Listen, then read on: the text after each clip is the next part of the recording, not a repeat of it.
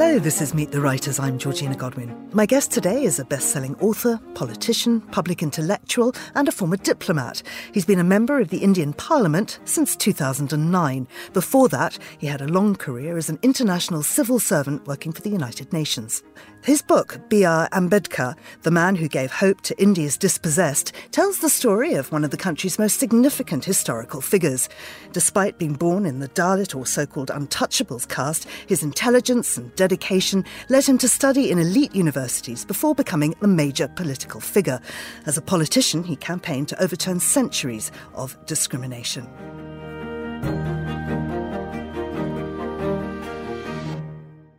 Shashi Tharoor, welcome to Meet the Writers. Thank you, Georgina. Good to be with you and back at Monocle after a long absence. Now, this is your 24th book. It is indeed. And it's about a major political figure. And I have to say, you too are a major political figure. Oh, not in his league. But thank you. And your first book you wrote as a child. Well, not the one that was published. The first book that was published was actually my PhD thesis rehashed. So I was in my early 20s. But I did scroll. I was an asthmatic child. And lying in bed, I rapidly exhausted the books around me. I didn't have any elder brothers or sisters, so it was my parents' books or my own. And then I thought, well, I may as well start writing some. So I started writing very derivative fiction when I was young. Enid Blyton stories transmuted to India and Biggles' adventures with an Anglo-Indian fighter pilot in World War II and that sort of stuff. And one of them was actually serialized in an Indian magazine, began shortly before my 11th birthday. So to that degree, yes, I can claim to have been published, but it never came out as a book or in book form. My first real published book was a book called Reasons of State, about the way in which India's foreign policy was made. And then I went on to fiction for a while. 4 of my next 5 were all fiction. And then finally settled down into writing non-fiction since. Now, you have been called the finest UN Secretary-General we never had. And I'd like to look back at your career within the United Nations. When did you start there? Appallingly young, 1978, at the age of 22. Began with the UN High Commissioner for Refugees at a time when it was a very small organization, a handful of people, all of whom knew each other by their first names, with a sort of doctrine of non-operationalism. So we actually worked around the world with operational partners but didn't get our own hands dirty very much. All of that changed dramatically soon after I joined, because within months the Vietnamese boat people crisis exploded. We had refugees flocking away, fleeing Vietnam and flocking into Southeast Asian neighboring countries. We had the Soviet invasion of Afghanistan the following year, with Afghan refugees flooding Pakistan and Afghanistan. We then had the crisis in the Horn of Africa, so refugees in Ethiopia and Somalia. We had the Nicaraguan crisis with the revolution against Somoza by the Sandinistas, and suddenly the world was exploding with refugee crises. I remember noting that the first 4 stories of the 5 top stories in the BBC World News in those days all mentioned UNHCR, and suddenly we were the flavour of the international system. So this tiny organisation I was part of grew dramatically. I grew with it. I headed the office in Singapore at the peak of the boat people crisis. Amongst other things, ended up dealing with the first Polish refugees to jump ship when martial law was declared in Poland in 1981. Dealt with other complicated and challenging cases. Got sent back to headquarters because of my successes in the field. That was always less fun, but I had an interesting time there as well, including serving as the executive assistant to the Deputy High Commissioners, the number 1 of the number 2, as it were, which was also very educative. I left UNHCR after 11 challenging years and moved to peacekeeping at the end of the Cold War. And once again, tiny group of people. There were 5 of us civilians and 3 military in the entire peacekeeping office, which was small enough to be part of the Secretary General's office, Secretary General Perez de Cuellar in those days. And then again, that was the end of the Cold War. So once again, it exploded. I keep telling people, if you want your business to grow, hire me, because I saw it happen at UNHCR. I saw it happening in peacekeeping. I began, as I said, as one of 5. By the time I left, we were something like 800 staff in the peacekeeping department, and we had somewhere in the neighborhood of 80,000, or perhaps even more than that, troops around the world. Because again, with the end of the Cold War, crises erupted, small wars erupted, peacekeeping was the preferred solution, and the UN came right into it. During my time, I was in charge of the peacekeeping operations in the former Yugoslavia. And that was an extraordinary experience, hugely challenging, 18-hour days, year after year. and without even the satisfaction that one used to have with refugee work of actually solving the crises in a sort of measurable time frame. This war just kept going on, however hard you worked at trying to put out the fires. And finally, as you know, we sort of were elbowed aside, understandably, by NATO, which ended the war by a military intervention, which the UN would never have done, could never have done. And at that time, my then boss, Kofi Annan, became Secretary General of the UN, and I joined him in the Secretary General's office. I won't say as his right hand, but as one of his right fingers. And we had a fascinating few years. I was with him as he helped redefine in many ways what people expected of the UN and of the Secretary General himself. A remarkable man. One of the greats in that office that has not always been occupied by great people.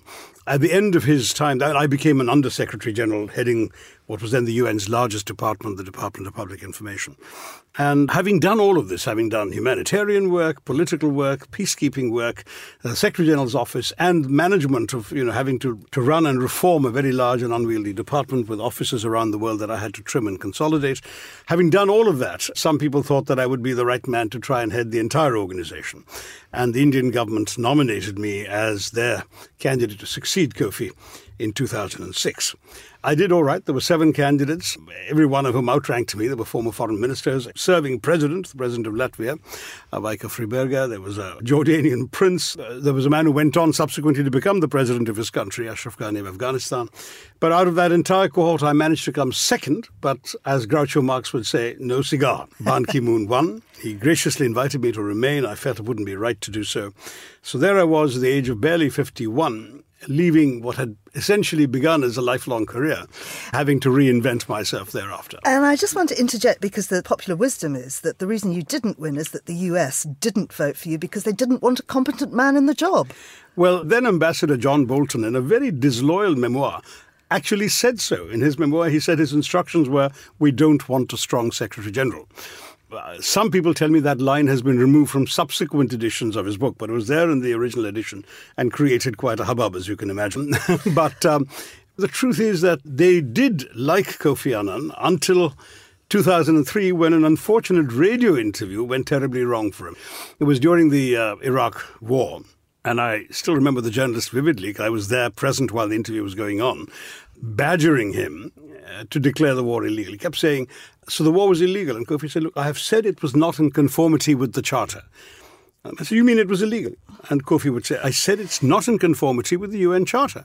Well, that means it was illegal. And Kofi had a long day. He was tired. He said, yes, it was illegal. And that then became world news #1 top headline and completely antagonized the Bush administration. With the result that Kofi had a couple of very, very rough years after that at the hands of his detractors in Washington and inspired by Washington. And the word went out within UN diplomatic circles, as I was told by friends. I had a number of friends in the US diplomatic service, that the message was no more Kofis. So that was what did me in. I mean, they didn't want, and I could understand this politically, a Secretary General who might have the capacity, as Kofi did, to appeal above the heads of governments to a global public. And that clearly was a description that would have applied to me, because I was the fellow being wheeled out to appear on all the shows where the UN was having a tough time, from BBC's Hard Talk a few times to Fox News, which was baiting the UN, where I was very frequently a guest to defend the organization. So they knew I could indeed hold my own with the tougher elements of the world media, and they decided that was not what they were looking for. And they're entirely entitled to do that, because the Security Council's decisions on electing a Secretary General, and remember, just 15 countries around a table, it's not the mass membership, their decisions are not really based on the excellence of your resume.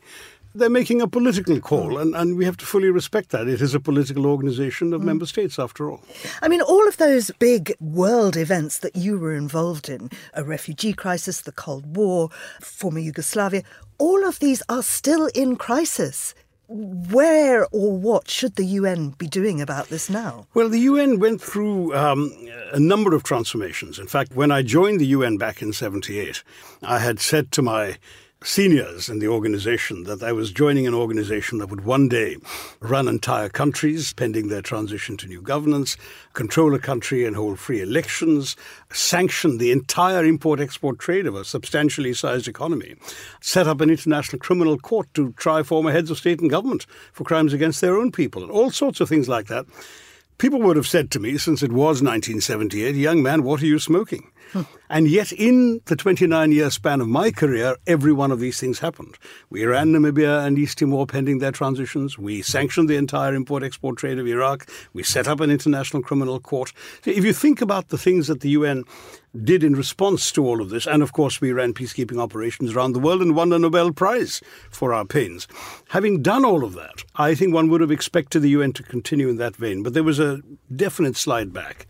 From the time that I've left the organization, and therefore I'm observing it from outside, which obviously limits the first-hand knowledge from which I normally would speak about the UN in the past, I would say that they have been, much more hamstrung by the political differences that have erupted, particularly between the Russians and Chinese on the one hand and the Western permanent members on the other.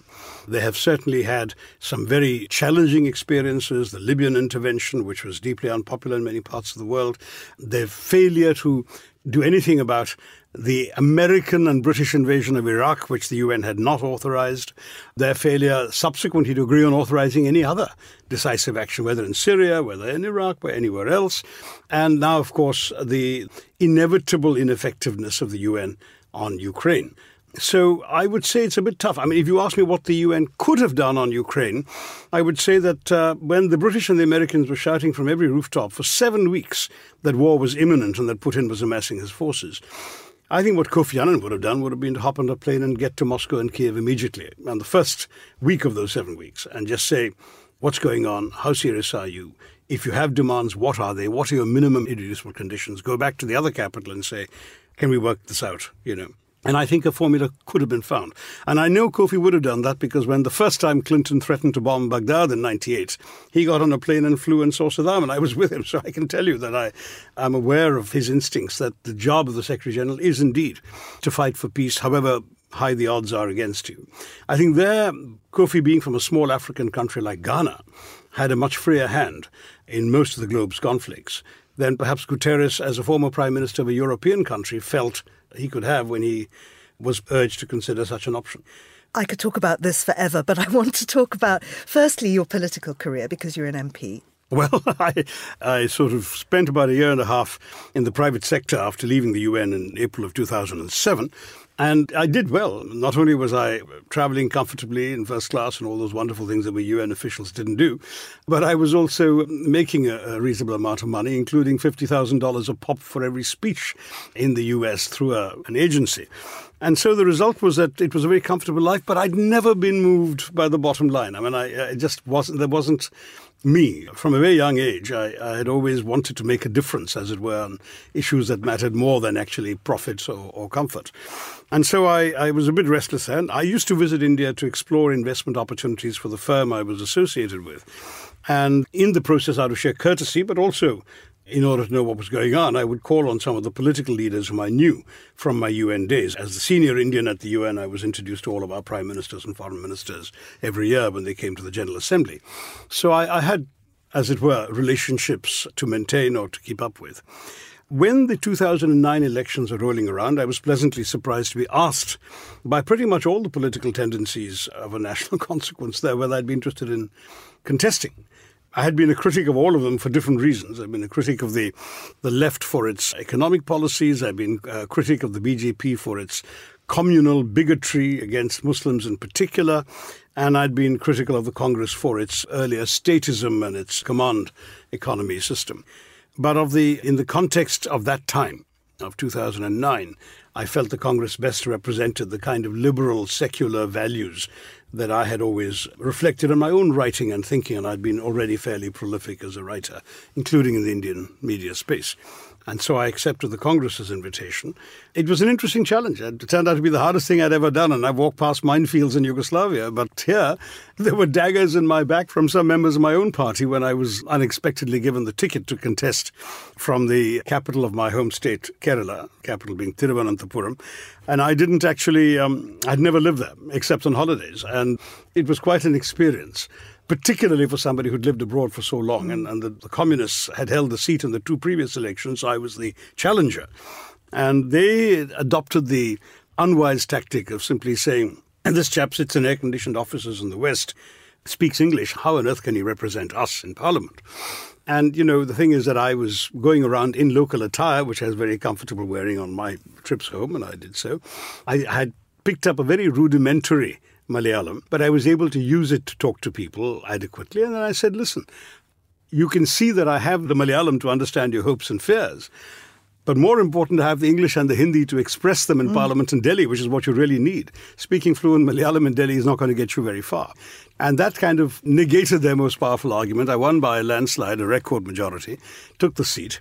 I was a bigger challenge holding it in 2014 when Mr. Modi's rise and the BJP's rise took place, because Thiruvananthapuram was demographically the single most favourable constituency to a Hindu nationalist party, because whereas Kerala as a whole is only 53% Hindu, Trivandrum is 78% Hindu. So it's a huge natural constituency to appeal to for the BJP.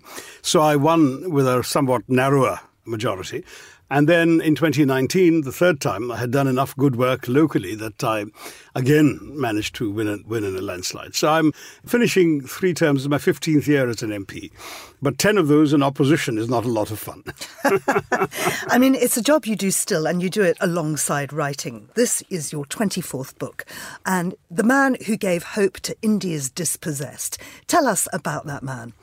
Dr. Ambedkar was a remarkable case, because he was, the son of an army corporal or a sergeant, I suppose, by the time he retired, born in a British army cantonment, the 11th of 14 children, many of whom died in infancy, scrabbling in the dust of an insignificant country town. He wasn't allowed, despite his evident intelligence, to sit at a desk and a chair in the schoolroom. He had to sit on a gunny sack on the floor near the door, which he'd have to bring in with him and take away, because nobody would touch a gunny sack that an untouchable was sitting on. He recalled being thrashed at school once because he was thirsty, and he made the mistake of opening the tap outside, which the children were supposed to drink from. But as an untouchable, he shouldn't have touched the tap. He had to wait for someone to come and open it for him so he could drink, and he got beaten for that. So he went through all these terrible humiliations. We're talking about the 1890s, by the way, I should have clarified. I don't think that kind of thing happens very much these days. But partly down to his work, though. Partly thanks to his work. He then excelled as a student, and after a number of ups and downs, which I've chronicled, my book has the great merit of being brief, so the story is told in brief. But he managed to attract the attention of a Brahmin professor who was impressed with him, and who in turn recommended him to a progressive-minded Maharaja to give him a scholarship to study. Finished college, did well, and managed to get a scholarship to go off to the United States. He went to Columbia.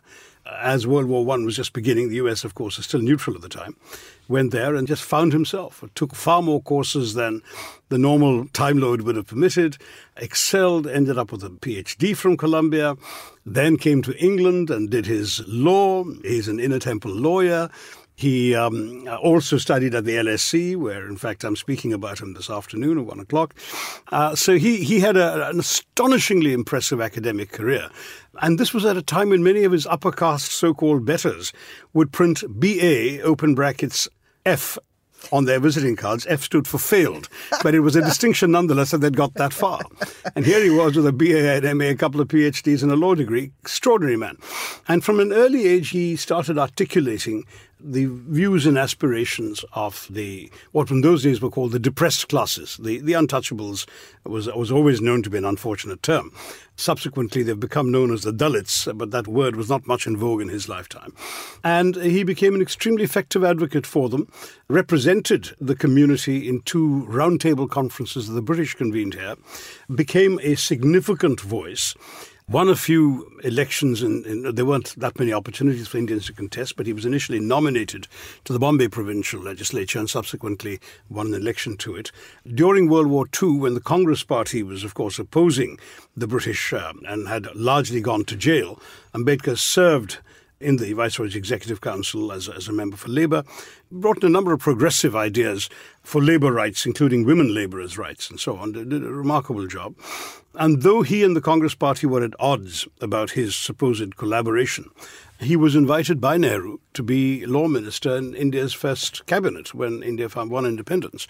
And Ambedkar, in that capacity, but also as an extraordinary legal mind, became sort of India's James Madison, the principal draftsman of the Constitution of India. And into that he wrote the world's first and perhaps largest, most significant affirmative action program, which guarantees the former untouchables and the aboriginals, the scheduled castes and tribes, not just equal opportunities, but guaranteed outcomes. That is, there are seats reserved for them in government jobs, in universities, in medical colleges, and even in parliament. There are 85 seats out of 543 in India today, where only people from those communities can contest. So all of that has helped transform the opportunities available to that community. And I would say that his impact has been considerable. It's striking that it is said there are probably more statues to Dr. Ambedkar in every village in India than there would be to any other Indian, bar perhaps Mahatma Gandhi. That's extraordinary. And even that is a debatable... Yeah, it's not a hagiography, but you clearly are impressed by this man. Hugely. But there are some areas where I can see that you probably wouldn't agree. For instance, on religion. Now, I know that he converted, he became a Buddhist, but he really thought that Hinduism was a very bad thing. Now, you've written a book called Why I Am a Hindu. That's right. I mean, I do think that he was a bit uncharitable about it, but I don't blame him, and nor did Mahatma Gandhi blame him for their disagreements on this, because he went through the most horrendous iniquity. I mean, the Hinduism that I cherish is one preached by many other sages who disdained the idea of discriminating against people by birth.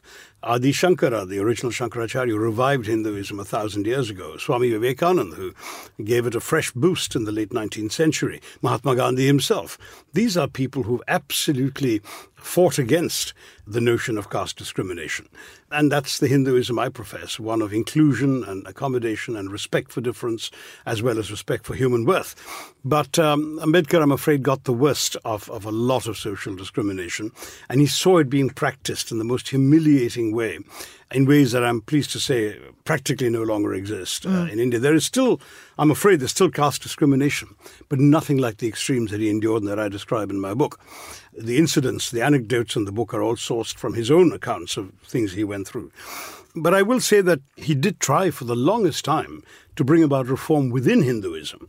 And it was when he finally concluded this was impossible, that Hinduism, in his view, was at bottom founded on the iniquitous principle of caste, and that therefore the only way of dealing with the problem was to annihilate caste, which Hindu orthodoxy and indeed most mainstream Hindus were unwilling to do, that he then said, I was born a Hindu, but I will not die a Hindu. And then he explored every other faith and concluded that the one that was right, the most egalitarian, was Buddhism. He converted in the year he died, actually, in 1956. He has such an impressive list of things that he achieved, and you go through them in your book. He had quite a Marxist view of the economy. He felt it should be in control of the state. He was quite critical of Gandhi. He did a huge amount for feminism, birth control. I mean, when you think of the age that he lived in, that really is quite extraordinary. Exactly. And, of course, had a part in writing the Constitution. When you look back at the extraordinary life of this man and everything that he achieved, and you look at India today under Modi, where would you put the country now? Well, I think that we've obviously done a lot of things to disappoint Ambedkar and some things that he might have been a little happier with. As a Democrat, I think he would find much lacking in the way in which our institutions are currently being operated. That is, that a number of autonomous institutions have been eroded in their autonomy in recent years in ways that I think he would have disapproved of. He would certainly disapprove of the exaltation of the Prime Minister through a personality cult, because he said on two famous occasions, once he said in Parliament, or the Constituent Assembly as it was, that the Hindu habit of bhakti, of personalizing worship, is all right in religion if that's what you want, but it should never happen in politics, because the deification of individual leaders is the worst possible thing you can do. And another cutting remark he made, he observed, he said, everywhere you go in India you find statues of great men, but alongside the statues of great men you see great wretchedness and poverty amongst the people, which is, more, instead of exalting great men, let's solve the wretchedness and poverty. So this business of the personality cult would also not have sat well with him. He has written and said repeatedly that the worst fate that could befall India is what he called Hindu Raj, sort of the Hindu majority governing in the name of Hinduism. And that is unfortunately what the Modi government has done. I mean, Hindus are a majority, the 80% of the population, but every government has sought to be completely inclusive of all communities and minorities. Whereas we have in the present government not a single member of parliament of either house, nor a single minister, obviously, or any member of any legislature who is a Muslim. The ruling party, for the first time in the 75-year history of independent India, has no Muslims in its representational ranks. Now, there's been one recent change in local municipal elections in the state of Uttar Pradesh. There have been a few Muslim candidates elected on BJP tickets, and I'm hoping that marks a significant change, and we'll see a reflection of this, I hope, in the general elections due next year. But if not, that would really be something that Ambedkar would have deplored. On affirmative action, there's no question that the Dalit community has made enormous strides. There's been a Dalit Chief Justice of India, there have been Dalit presidents, two of them, of the country. There have been Dalit individuals who've made fortunes as multimillionaires and even more. So there have been success stories in numbers that Ambedkar might have found difficult to conceive of in his time, when he was very much of a handful of Dalits who had national prominence. But I would say that at the same time, the persistence of some atrocities, particularly in rural India, would have dismayed him, and he would still, I think, be out there fighting against them if he was still around. Mind you, I wrote the book 65 years after he passed away at the age of 65, which seemed a right inflection point. So it's always unfair to extrapolate from a person's writings in a particular historical context, writings and speeches, how he might have reacted 65 years later. Everyone's thinking evolves, and his might have done too. But this is, I think, a fair conclusion from the formidable record of over 18,000 pages of writing that he's left behind. And just to wrap up, if you were to look at India now and its global position in the world, particularly concerning soft power, I wonder how you would describe it. Yes, well, I actually, more than 20 years ago, wrote about the soft power of India as the attribute it needed to develop, with the consent of my friend Joseph Nye, the professor at Harvard who invented the concept. And he seemed to like what I had to say, and with his blessings I went on a bit of a speaking spree, encouraging India to think of and focus on its own soft power, rather than the conventional hard power indices of military might, nuclear weapons, and even a robust economy. And I would say for some time that's exactly what India had. I mean, it was the world's fastest growing free market democracy, but it was also at the same time a country where, for example, in the elections of 2004, you had the elections won by a party led by a woman leader of Italian birth and Roman Catholic faith, who then made way for a Sikh to be sworn in as prime minister by a Muslim president in a country 80% Hindu. Now that was India, and they weren't even trying to impress the world. This is simply the way we were. All of that, I think, enhanced India's soft power, plus, of course, everything from Bollywood to yoga to Ayurveda to Indian cuisine, Indian fashion. All of these things were the kinds of attributes that made India an attractive country for people around the world. Some of those things continue, obviously, but many of those things have now been overtaken in people's perceptions by some of the less attractive features of current Indian political life, assaults on journalists, assaults on women, some of the erosions of our institutions, and the sort of the sense that we are no longer the all-inclusive, accommodative, tolerant, if that's the word you want, I would say accepting society that we always were, and have instead become a somewhat more majoritarian, Hindu chauvinist sort of land. And it startles Indians to be told the unpalatable truth that if you pick up newspapers in any part of the democratic world, in French, in German, and in English, you will find a preponderance of unflattering articles about India, rather than, as they seem to imagine, great admiration for India's prowess and growth. There may be in the business pages some reference to India's growth.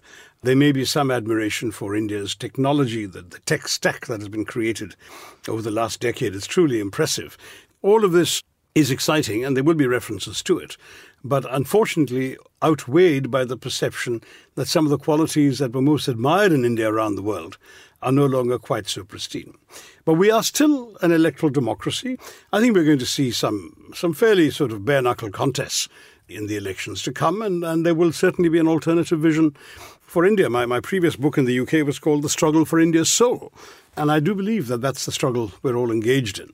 Do we preserve a liberal, inclusive idea of India, or do we surrender to this kind of majoritarianism? The jury's still out, despite the fact that they've won 2 elections. I think India ultimately is much larger and more enduring than any government, for however long it lasts, can be. Shashi, thank you. Shashi Tharoor talking to me about his book B.R. Ambedkar, which is published by Manchester University Press, and it's out now.